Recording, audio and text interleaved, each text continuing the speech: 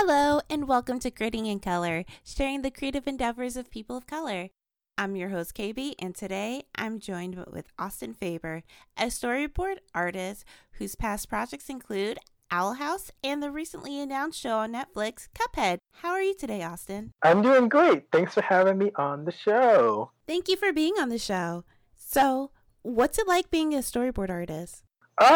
So I actually was recently promoted from storyboard revisionist to storyboard artist only about 2 or 3 months ago. Oh, congratulations. Thank you. And honestly, it's been great. You have a lot of control, like you have a lot of creative freedom when you do storyboards. Very demanding job. Like you really have to be on top of your time management. You have to draw very fast. You have to be very like creative, like on the fly, coming up with gags and dialogue and all of that. So it can get chaotic. But so far, it's really fun. That's so cool. How did you get started in the industry? Oh boy. Okay, so this is a really funny question. So the short answer is, I started as an intern in the Owl House over at Disney TV, but getting there was actually even a big challenge. So it all started actually during my summer between my third and my fourth year when I was attending Sheridan College over in Toronto. At Sheridan, you had to get an internship or some sort of co-op in order to get graduation credit. But Sheridan and the Canadian industry, like it's a lot less competitive up there. So everyone got placed except for me, who was the only LA native in my entire class. I was, gunning for internships at Nickelodeon, Cartoon Network, Disney, and I didn't get any callbacks. So I kind of came back home with my tail between my legs, feeling like a failure. But I was actually contacted by this guy named Richard Chavez. Now, Richard I've known technically since I was 14. He's done Kung Fu with my mom ever since, I was, a wee lad. So I've known of him. We didn't really talk much, but I knew he existed. And long story short, he and my mom were talking, I guess, one day, because they're pretty close. Richard's like, oh, where's Austin been all this time? She's like, oh, he's studying animation up in Canada. And he's like, oh, I'm an animator, right? And she's like, what? And so he calls me and he's like, I'm an animator. And I'm like, you're what? And he's like, I did lead production design on Prince of Egypt. And I'm just like, what? And he's like, where are you? And I'm like, hold on. And so when I came back home for the summer, I met up with him at the dojo. We talked a little bit and he had just got laid off on a project. And so he had some free time. So he was like, hey, do you want to come by my house a few times a week? I could teach you or whatever. And I'm like, yes. So that became my co-op / internship, just working with Richard Chavez. And that whole summer, he made me unlearn things like the bad habits from school. He was like, don't worry about making things perfect. Don't worry about this. Actually, we're going to throw all this out. And I was just like, he had me kind of start from the ground up in terms of my artistic vision. He was like, take this sketch. He handed me a thick sketchbook. He's like, I want you to fill this up. And I'm like, well, what about painting and all this? And he's like, don't worry about that. I want you to fill this up with just things that you love. And that's it. And I was like, okay, and he's like, no buts. And so that was my whole summer, just him giving me assignments and me just sort of learning to do things that I love. And that actually directly ties to Disney TV because by the time I started fourth year, I had built up those habits so much from the summer working with him. Disney actually wound up kind of laying their eyes on me when I ran into them at the Ottawa Film Festival because to them, I was an immediate standout because my art was it was so personal. That was their words. And then that kind of carried me into them kind of suggesting I apply for the internship. And then I applied for the internship and they called me back. And then I got the internship and then I went over to Disney. And that's how I really got my foot in the door, was honestly just being myself. Thank you, Richard, if you're listening to this. Wow, that is a pretty unique journey. I haven't heard that one before. Yeah, it was definitely not a straight path. This is fun. Wouldn't have had it any other way. Did you always know that you wanted to go into animation or even going into storyboarding?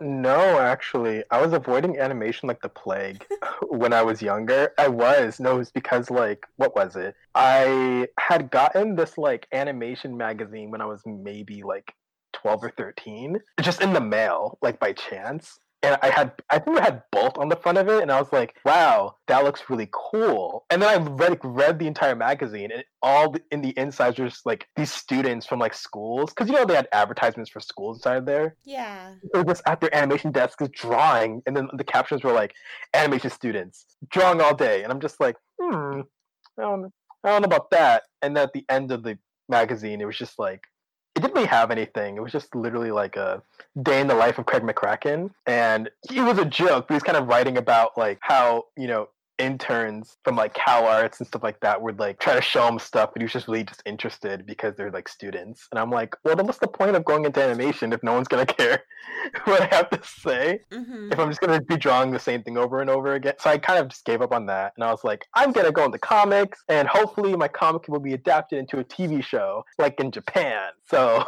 that was my goal, and I almost got published in high school. Oh, I say almost, but like I found a self-publishing company in high school, and I was gonna go through them. Ooh, almost though. Yeah, that didn't work out either. But I always wanted to be a creator. That has just always been in my blood. I always loved creating things. I would make these elaborate stories with my like stuffed animals and like things like that growing up. But I never really wanted to go into animation specifically until like I did an internship, not art related, at Disneyland.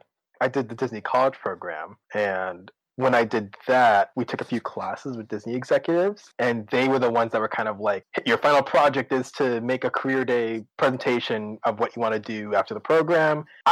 Comic artist wasn't an option, so I just picked animator. And during my presentation, my teacher was like, oh, this is actually a really good presentation. I didn't know you wanted to be an animator. And I'm like, oh, I actually want to be a comic artist. And he's like, oh, comic art you can't do that right now unless you're going to webcomics. Paper comics is dead unless you're going to DC or Marvel or Dark Horse. So unless you want to do webcomics, I'd recommend maybe going to animation school. And then almost not even like, I think it was literally that night, I went back to my Disney apartment with my roommates, and like Steven Universe came on. That's when I think it debuted. And I was just like completely blown away by the aesthetics and just like the story and everything. And I'm just like, who made this? And I looked it up, and obviously it was Rebecca Sugar, age 25, and I was just like, what the hell? Like I was like, she's so young and she has a show already. I was maybe 19 at the time, 19, 20. So I was kind of like, oh, so you think in 5 years I can have a show? What? And so I got really excited, and that reignited my excitement for animation, and the fire has never gone out ever since. So I have to ask also. Sure. With you almost becoming a self-published comic book artist / writer / creator, but that not working out, does that have to do with your final presentation with your superior saying no? Yeah, a little bit, because I remember he knew that I had like some ideas on the side, but even he kind of figured they'd be better for shows and animation than comics. I'm not saying that they can't be comics, but he was kind of like, I guess in his mind, a lot of the ideas I had seemed like they'd play better out on screen. I'm very dramatic, and I like cinematography, and I like acting and moving things. And so he's like, yeah, that's naturally, it seems like you want to work in animation. And I was like, okay. And I think he was right. I think I fit better maybe in animation than comics, although I do love comics as well. Oh, I see. Yeah. Do you feel like there's a way to do both? Oh, no, absolutely. I know people for sure that do both. I think for me, comics are like, they take up a different side of my brain. I feel like comics is kind of more of like, it can be more illustrative depending on what kind of comic you're making. I'm more interested in being sort of a director, kind of overseeing something rather than sitting down and drawing a whole thing. Although I've made tons of comics in the past, like during my childhood, all I make is comics. That's all I could do. But now that I'm evolved and my artistic vision is a little more, it's stranger, I fall in love with more the directorial side of sort of making stories rather than the sitting down and drawing everything out. I love drawing, but I don't think I'm made to do comics. That takes a lot of strength that I don't think I have anymore. A lot of mental strength. When you say your art is strange, what do you mean by strange? Well, I guess my artistic vision's a little strange in the sense that I have a lot of ideas that are really like, I would call them maybe subversive, a little, maybe not even divisive either. It's just that as I've grown up, I've had a lot of experiences that sort of evolved my vision. Best way I can explain it, it's kind of like with Roald Dahl or the writers behind the Twilight Zone. The stories they would tell are sort of, they're really fun, but they're dark, and they have hidden messages kind of like slipped into them. And because of that, that's why I kind of say, since my vision's a little stranger now like that, it's my intent is no longer to make like, okay, I'm not as interested in the drawing aspect as much. I always love drawing. I'm not interested in like, oh, I want to draw this out and make it look super cool or whatever. I'm more interested in the impression, the voice behind everything. And that's like a directorial thing. Like I want to really be in charge of like what is being said and how it's being said and sort of overlook that sort of side of the process. Do you feel in order to be successful in the animation industry, you have to be an artist? That's a good question. My knee-jerk response is no. It's a bit of a layered answer because I think that in order to get into the industry, it helps to be an artist because a lot of studios, especially a lot of big studios, they're interested in that person's artistic vision and how that can help the project. So I think for the most part, yeah, like you have to be an artist. And there's different types of artists in the industry. Like there's writers and there's designers, there's board artists, even like production, I think there's an art to that. Production and editing. You have to have I think there's a love for the arts that shines through with the people that work in those departments. However, I've noticed mostly in art school that there are lots of people that can draw, but most of them could draw better than me, but they didn't really identify as artists. They kind of told me they wanted to just work.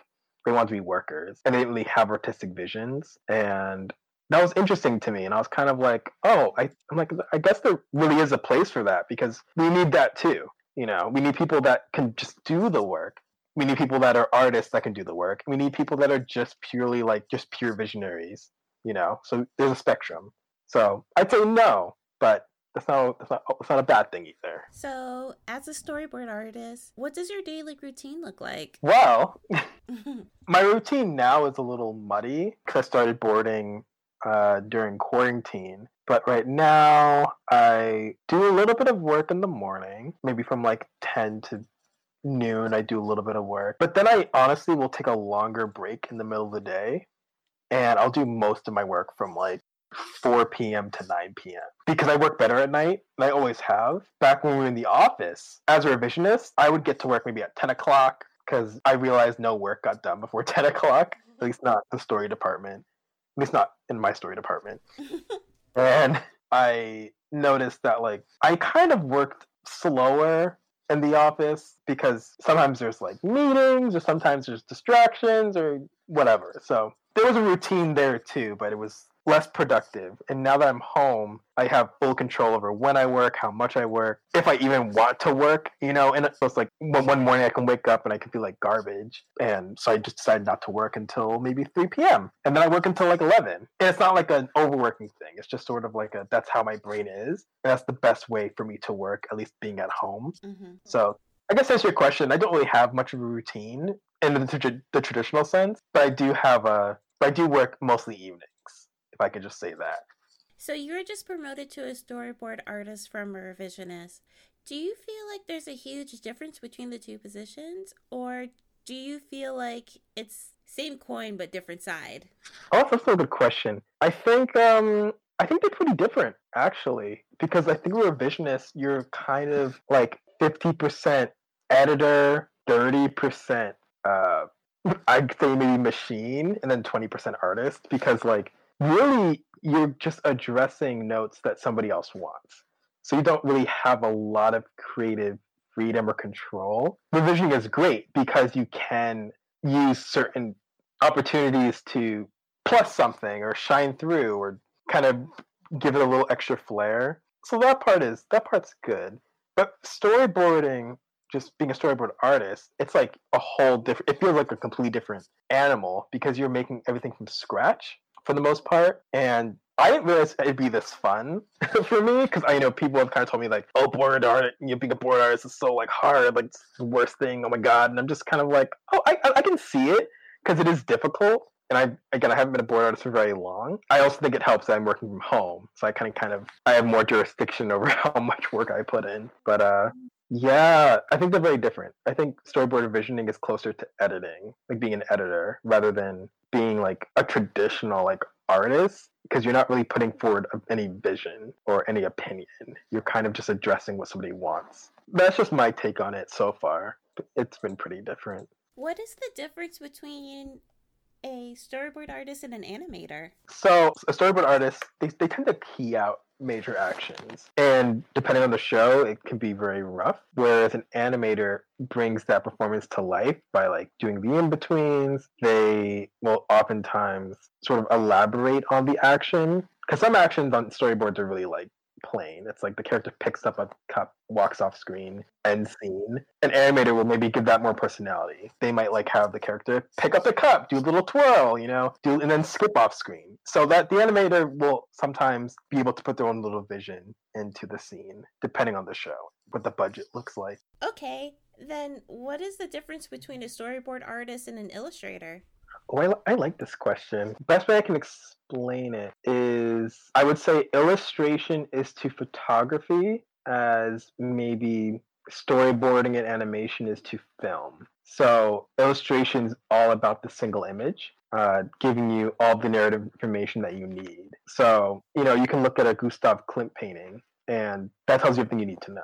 You get the impression, you get the emotion, it's all there. Whereas if you watched a Merry Melodies cartoon, those are shorts, but those give you an impression over a course of like 2 to 3 minutes. So that's what I would say is a major difference. The photography to film example is the best way I can explain it, because obviously photography is one image, film is multiple, but each have the intent of telling a story or communicating something. 2 different approaches. And what are some specific roadblocks that you look out for? Oh man, one of the first ones I experienced was people trying to label you. Like if you're going into storyboarding, because storyboarding is extremely competitive, especially now, people will like try to label you up and down. It is insane. It'll happen in school, it'll happen at cons, it'll happen on the internet. They'll be like, you're either feature or you're TV, period. It's very polarizing. And it wasn't until I mentored with Richard that he told me that made like no sense to him. He was like, "Who's telling you this? Like that doesn't even make sense." And I was like, "But the people say that you can only do one or the other." And he was like, "No, good boarding is good boarding. It's all about staging and acting and how you control the camera, and that transcends a silly label like TV or feature." So I would say, in terms of roadblocks, be very careful people are trying to label you, because you can sometimes brand yourself into a corner. Meaning, obviously, if you try too hard to be one or the other, you may wind up hurting your chances overall. Yes, my boarding portfolio were actually, technically speaking, they were more like feature boards, quote unquote. They weren't super clean. They weren't like keyed out like most television boards are, but like people that worked in TV seemed to like them because they just saw solid acting and solid staging, and that's all people really care about when they're hiring. So that's one. I think that's the biggest roadblock I would point out, is trying not to label yourself too early or at all. Not letting people do it for you either. What support or resources do you recommend for someone trying to break in? Ooh, the internet is an infinite source. I know I hate that answer because it's so vague, but I can definitely be a little more specific with it. So for me, I love going down rabbit holes, and you'd be surprised how deep these rabbit holes can go. So if you're interested in a specific subject, like let's say you want to go into storyboard, what I would do is that I would pick a movie that I'd like, and first of all, I'd watch it, and I'd go to the credits, and I would literally like write down the names of people who boarded it, type them into Google, and then I'd find out things that they worked on, their history. Sometimes you strike gold. One of them has maybe like a blog or something, and they go in on like how they got to where they did, and then they point to somebody else that did the same thing, and it's crazy. So be curious.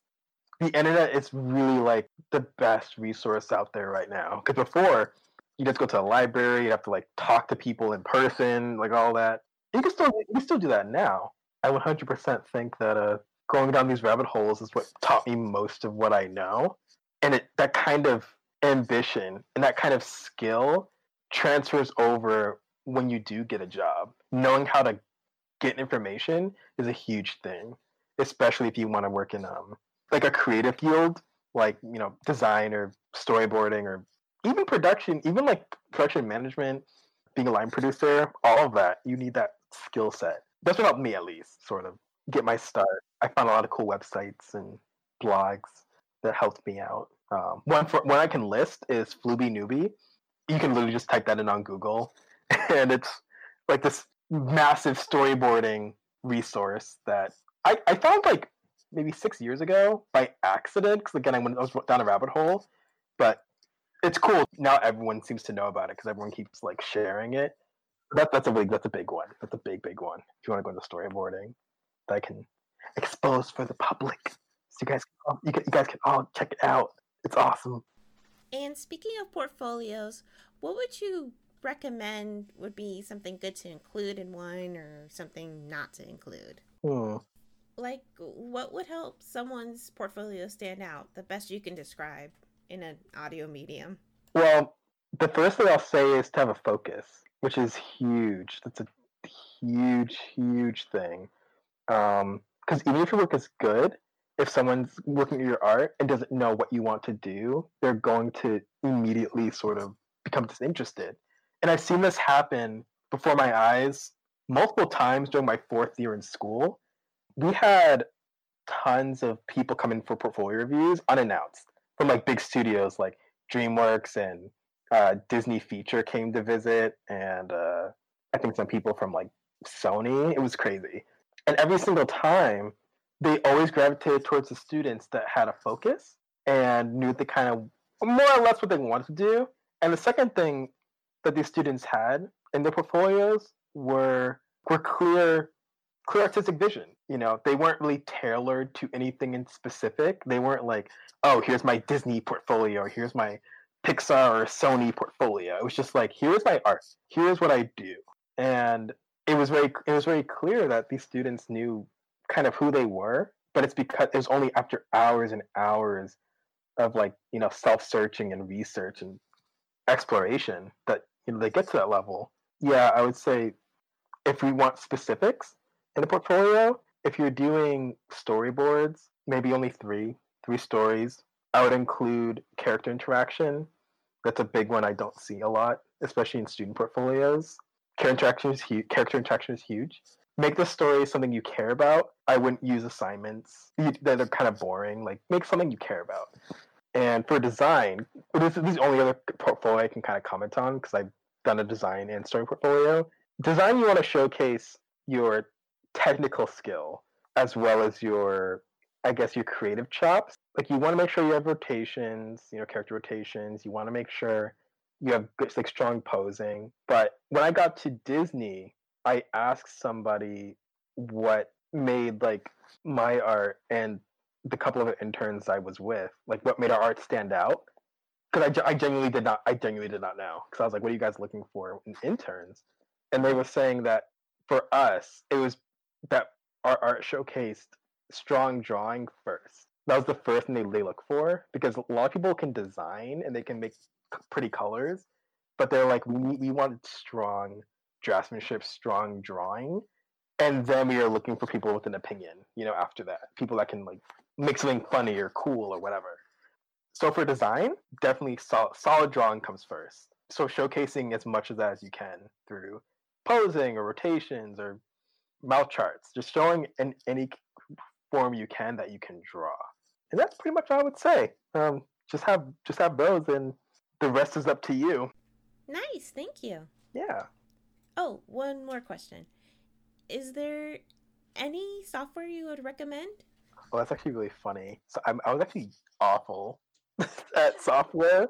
I'm still not super great at it. Like, I didn't learn Photoshop until I got to animation school. So that was cool. I didn't really have like a computer or a laptop to draw on for my entire life. So I only drew things on paper. But now I would definitely recommend Photoshop or Paint Tool SI, or just doing anything, learning how to draw digitally. It doesn't really matter what you use. I say Photoshop because it is the industry standard. I know people don't like to use it, but it'd be good to learn.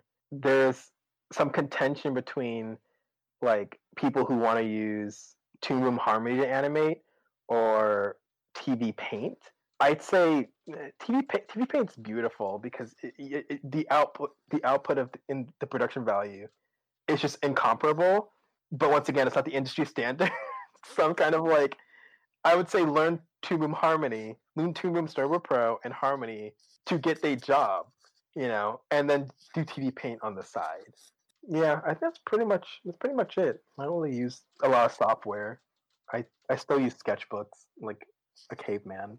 Do you design your own storyboard panels or do you use templates? So in Storyboard Pro, I it's all pretty much there for you. But when I make my own templates for storyboards, use I use artboards on Photoshop. That's a function you can do that just kind of creates a storyboard sort of sequence on your file. Mm-hmm. That's pretty much it. That's all. I just do them on paper. Austin, Mm-hmm. what was your upbringing like? Oh, this is a fun question. So my upbringing, it was mixed. So I had a pretty privileged childhood. Like my parents and we lived in like a really nice part of the valley. I attended really nice public schools. I was in a very safe environment. I never had to worry if was going to have a roof over my head. So that part of my childhood was very good. However, I didn't really get a lot of freedom growing up. I also was / am the only artist in my family, at least in the type of artist I am. So I didn't really have a lot of people I could connect with in my family. And I kind of had like Harry Potter syndrome in this it was funny, like in the sense that it seemed like everyone else in my family knew what I was and they knew who I was. They knew I was a very special kid. I wasn't good at school, but I was very intelligent. So they kind of just like, what do we do with him? So they tried to kind of make me normal, so to speak, without my knowledge. And it wasn't until, again, I was maybe 18, 19, that I was like, oh, I'm an artist. Oh, that explains why all my childhood was so confusing.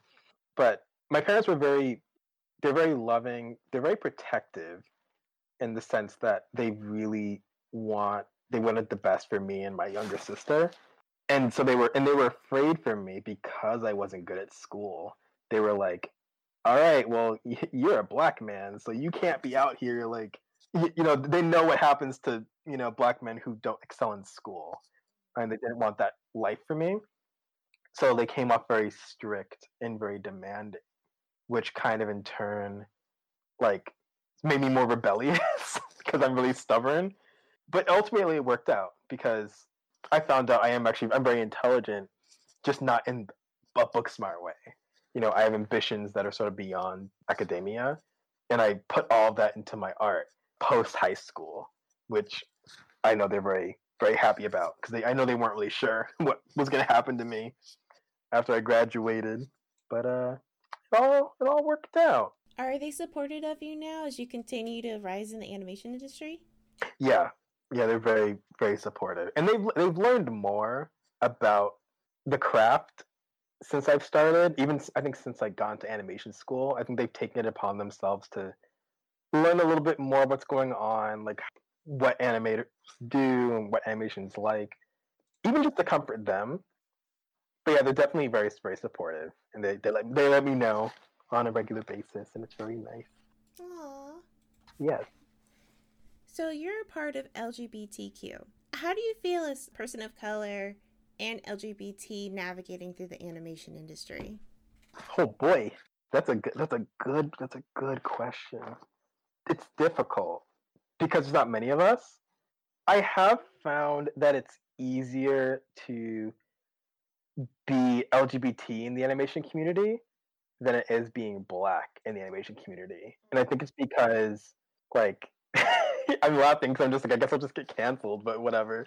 I honestly feel like it's because, being LGBT, even before I got into animation, I've noticed it's something that, especially within the past, like, 20 years, white people have kind of started to coin a little bit more. It's a little more acceptable to talk about because it also affects white people. However, being black only affects black people. So within the industry, I feel like there's a lot of there's a lot of loud and proud members of LGBT. There's a lot of discussion around it, and to that regard, I think it's still not where it should be, but I think it's a little bit easier than being black. But being both gay and black puts me in this corner where I'm like, almost no people, like me, that I can truly relate to on like multiple levels. Mm-hmm. But in terms of LGBT representation in the industry, I think it's really bad. I think that's worse than it's not maybe not worse, but on a similar level to the lack of representation of the Black community. I think it's because of the homogenous mindset of the straight white men up top on the food chain. And even though I've only been in the industry for about a year, to be very blunt about it, it's been apparent to me that they don't really have a lot of interest in representing those in the LGBTQIA plus community because it's politicized. And this was from my experience pitching a year ago to Disney. I pitched an intern project, and it was a heritage property, which means it's a property they already own. So I just pitched it to them, and I was like, "Hey, this is the thing. Also, I'm turning one of the characters bisexual because I figured it would make sense." And then Disney was kind of like, "That's cool. It's a little political, don't you think?" And I'm like, "No." And it was weird, like, it was kind of this weird back and forth. And I was like, "Oh, the gay kids exist. I don't know how it's political." You know what I mean? Yeah. But again, in that moment, I kind of realized that's like, oh, this is political to them, you know? And then I did a little more digging, and I realized that this is on a broader scale, where it's like big studios tend to only care about representation when they need to fulfill like a bucket list. For example, insert studio name here has a quota of like, you need at least 2 LGBT people in your next film of 2020. You know, so then what they'll do is they'll be like, oh, let's hide like a gay couple in the background, or let's give this a side character 2 gay dads, and let's call it a day. We've now hit quota. You know, not saying this is what happens on paper, but that's what it feels like when I'm hearing these conversations coming from people up top. They're sort of like, how do we represent these people in a way that makes them happy, instead of like genuinely wanting to integrate them. And so, and as a Black man, it's really interesting to see because nobody really likes to talk about the fact that I'm Black, which is, it's ironic, but also not, because, you know, nobody likes to kind of like acknowledge the fact that like, I'm the only Black man at this lunch table, or like, hey, I'm the only Black person on this whole team, or like, hey, there's no Black people in this show. You know, it's like no one likes to talk about it because it makes them uncomfortable. And as a Black person, we're conditioned from a very young age to like stay silent to keep the peace. And that's why I kind of say being Black is kind of harder than being LGBT, because the issues affect a very small specific group. Whereas like LGBT issues, again, they transcend race and sort of ethnical backgrounds, or even sexual assignments, because it can affect anyone, you know, being LGBT. Which is why I think it's something that it's more talked about in animation, which I think I'm glad about. But it's hard. It is hard to navigate being both. It's very, very difficult. It's hard to kind of have a voice in the room because no one up top seems to really want to hear what you have to say, because they can't relate. Sort of like indirect silencing, where you feel like your opinion's not welcome, and it's just something in the air. You know, you can see it by who's on your crew. You see it by like how much things are just not talked about or not acknowledged. There's a really weird colorblind view happening in animation that no one wants to really acknowledge. But to me, it's, you know, to me and any other, even any person of color, it's very clear as day. You know, that to an extent, depending on every show is a little bit different, but no one seems to like to point out the obvious, the elephant in the room. We are recording this during a very large surge of the Black Lives Matter movement, and I'm sure I've gotten white friends reaching out saying, oh, don't worry, I'm on your side, or what have you. Mm-hmm. Do you feel like this might start opening doors or conversations in a way? Or do you feel, I mean, I know this is kind of a heavy question. No, that's great. That's great. Do you feel that once this movement settles down from mainstream, people are just going to forget about it? Because as you know, you and I are both Black, and this is an ongoing thing within the Black community, and this movement's never quiet down or slow down for us. Yeah. But now, since all the white folks are in it. Do you feel like maybe this will actually help or shape or change the animation industry, or filling another quota, or I don't know. I also have a very pessimistic view. No, it's that's a great question, and I think it's not pessimistic at all because it's our reality. It's something we experience. And actually, to answer your question, I would say that yeah, I think it's still gonna be a quota type thing because I'm already seeing it. I'll be very careful. Not I won't name any studios in specific, or any people that reached out to me in specific. But I can already see there are people kind of being like, "Hey, we want we like black people. We want this amount our black people at our studio or like on my team for this project. We want this." And I'm kind of sitting here being like, "You're not really addressing the issue, but like, yes, give us jobs." Yeah.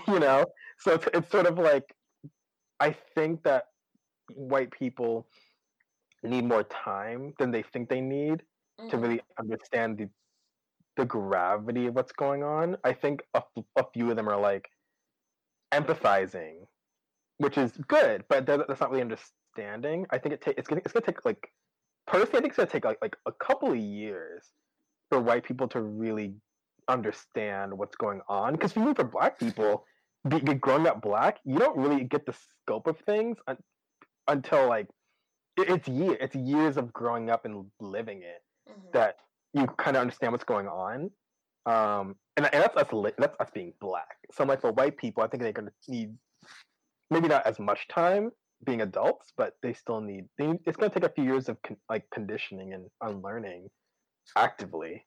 And I don't really have a lot of hope for animation, if only because it's still run by straight white guys. And as long as those people are up top, I don't think anything's going to change.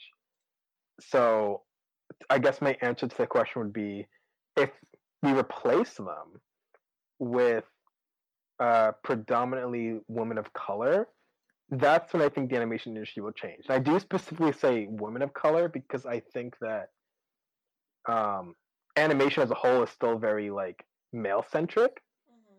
So while I think putting men of color in the position of power would be a good step forward, that's not going to be a real catalyst for any real change because then it's still going to be like straight men up top, even for men of color, and it's like we need to kind of like flip it upside down almost entirely in order for there to be any like a real surge of change, which is why I don't think you're pessimistic at all. I think you're actually quite right in not having a lot of like initial hope.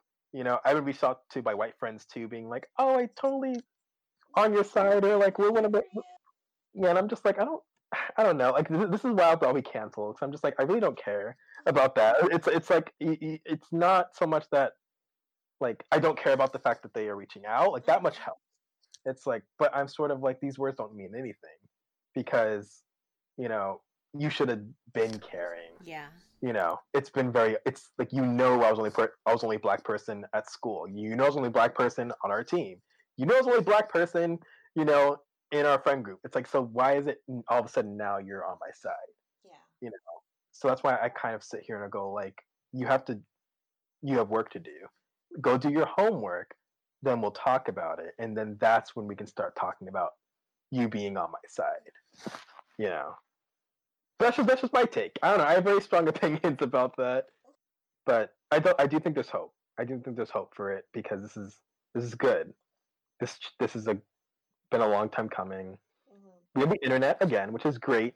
So I have seen a lot of white people using the resources wisely, and a lot of them are actually, at least a lot of the ones I know, are on the right path, which is very comforting to see.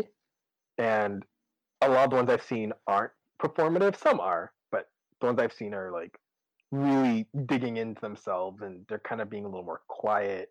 They're like studying, they're sitting with it, they're being uncomfortable, they're bringing up the conversation with their coworkers and their friends, people that we work with, and they're kind of like, "Hey, how do you feel about this? Like, let's talk about it." And that's really cool to see. Yeah.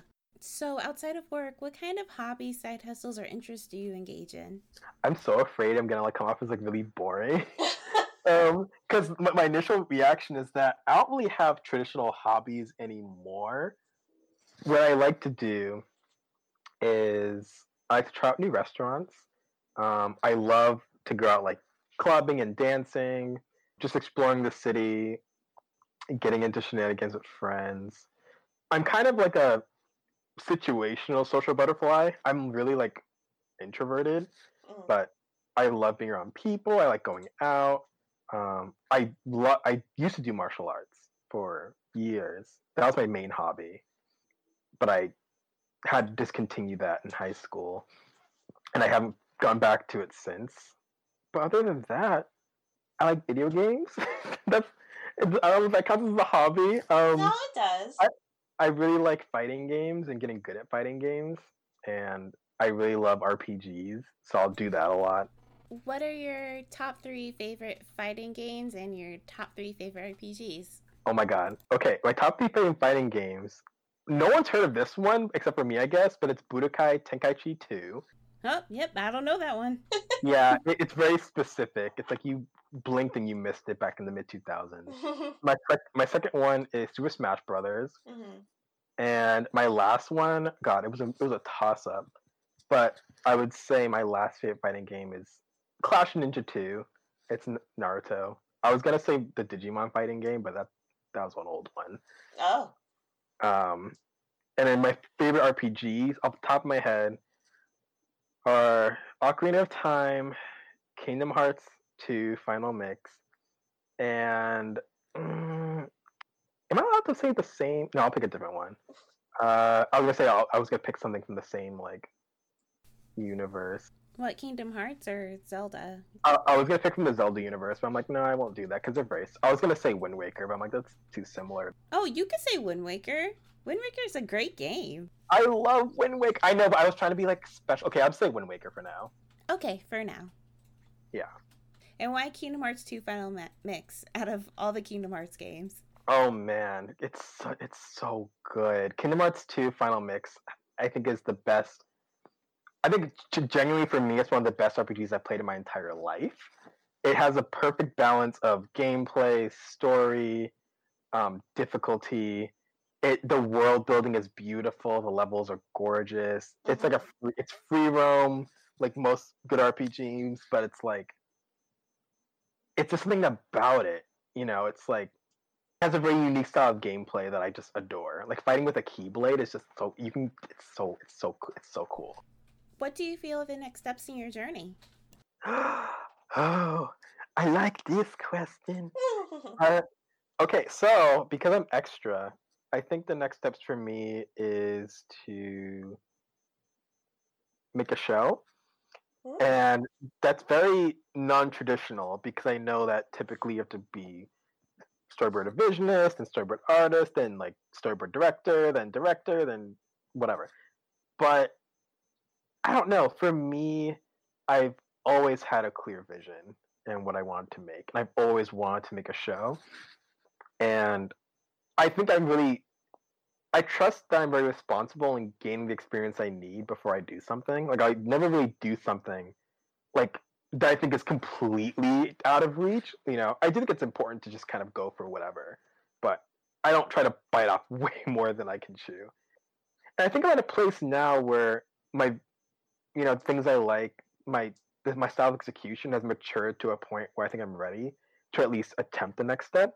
And the reason why I want to become a showrunner is primarily because I want to bring a bunch of voices together that aren't being heard, like underrepresented voices, primarily from people with LGBT or, women of color or, people that are maybe are disabled, and bring them all into one place and lift up those voices and collaborate with them to tell stories from my heart. And that's like, to me, that's something that's very sophisticated about animation because it is very much the art of collaboration. It's not the art of doing what you want and then just hoping it works out. It's how you bring out the best in the people you work with. And I want to see what I can make with like a bunch of people who I can share something with. We can make something special. So that's why hope is next for me. That's what I'm gunning for, because I always love doing stuff like that. Oh, that sounds amazing. Okay, so you're gonna have to let us know when you hear any new development about this that you can legally share. Yeah, no, of course. Like, I'm just excited to be here. Like, I'm still in awe that I'm even in the industry. Like, it's super cool. But you'll be the first one. You'll be the first one to know. Like, trust. Ah, thank you. Okay, now's the time for rapid questions. I'm ready. I'm glad you didn't groan. I have people groaning when I say this. So this is, as you know, the time where I ask a series of this or that, yes or no questions, and you answer them as quickly as possible. Are you ready? I'm ready. What is your favorite summer activity? Sleeping. I'm not even gonna lie. I love sleeping. Sleeping is so good. Who do you admire the most? Gendy Tartakovsky. Good answer. Thank you. Chocolate or strawberry? Chocolate. Nice. Apples or bananas? Apples. Also nice. If you were famous, what would you be famous for? Telling surprisingly dark stories hidden behind cheerful characters. Perfect. On a scale from 1 to 10, how cool are you? I'm like a -5. No, I'm kidding. I would say I'm a solid 6. I'll give myself a 6. Aww. Yeah. Okay. Well, I don't know. 'Cause I don't really do a lot. I just like sit there and I just like exist. Like I don't do anything cool. I don't ride a motorcycle or anything like that, so I can't really give myself like too many points. Okay, that's fair. And still very modest. What's your favorite season? Winter. What's your favorite season name? But does butter count? No, I'm kidding. I'm kidding. Listen, my favorite season is paprika. Give me a word that starts with the letter W. Westchester. Give me a different word. Watermelon. Give me a third one. Wallaby. Ah, okay. What is your favorite song? It's the one I made my thesis film to. It's Twerk by John Hart. What is the last band or artist you listened to? Oh, this is unfair. It was Linkin Park, but it was Linkin Park because I was watching some like AMVs from like the mid 2000s. Oh, Austin. You felt like adding that to Linkin Park was gonna explain it? Yeah, I don't know. I don't have a lot of shame when it comes to that. I was like, time to go down memory lane. Linkin Park. What kind of AMV? It was the Dragon Ball Z ones, dead ass. Like, I have no shame. This is who I am. That's okay. When I was younger, I used to watch those AMVs where they take 2 characters from 2 different properties. Oh, I love those. Yeah, those are They're so funny. They're so funny, and it's always the angsty music. Yeah. So good. They're amazing. Good taste. Good taste. Okay. Here's my for real last question. I want you to do an impression of a celebrity. That's not even a question, that's a request. Impression of a celebrity. Mm-hmm. Damn, I don't even know what kind of. Do you want me to give you a celebrity? Give me a couple, yeah. Okay. How about Lil Wayne? Oh, okay. This is this is fun. Okay. Wait. I think I could do Lil Wayne. Okay, then do Lil Wayne. Okay, let me see for a second. Okay. Oh, this is gonna sound so bad.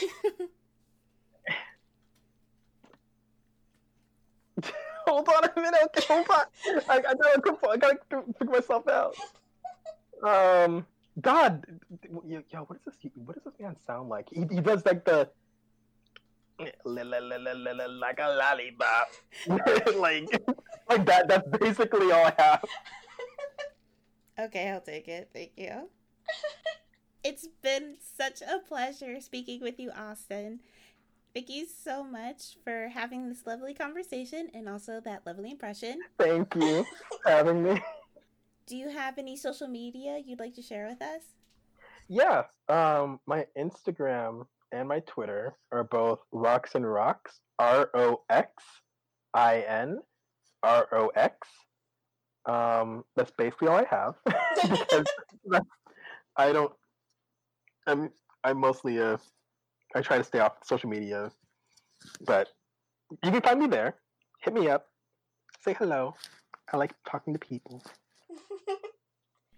And thank you, the listener, for tuning in. Please follow Creating in Color on Instagram and Twitter, and feel free to submit any questions for upcoming guests through our social media or our email, creatingincolorcast@gmail.com. If you are interested in following me, you can find me on Instagram and YouTube at Maybe It's KB. Thanks to Namikaze for allowing us the use of his song. You can find more of his music on his SoundCloud at soundcloud.com/Namikaze. That's Namikaze. I always have to read it like a robot because I will trip over the letters. Since Creating a Color is a new podcast, we appreciate any word of mouth or even help pushing our hashtag on social media, hashtag Creating in Colorcast. Before we wrap up, do you have any departing words of wisdom for everyone listening? Yes. Trust yourself. That will take you way further than you think it will. Trust yourself. Thanks so much. This has been Creating in Color. Keep striving, keep trying, keep creating. Bye!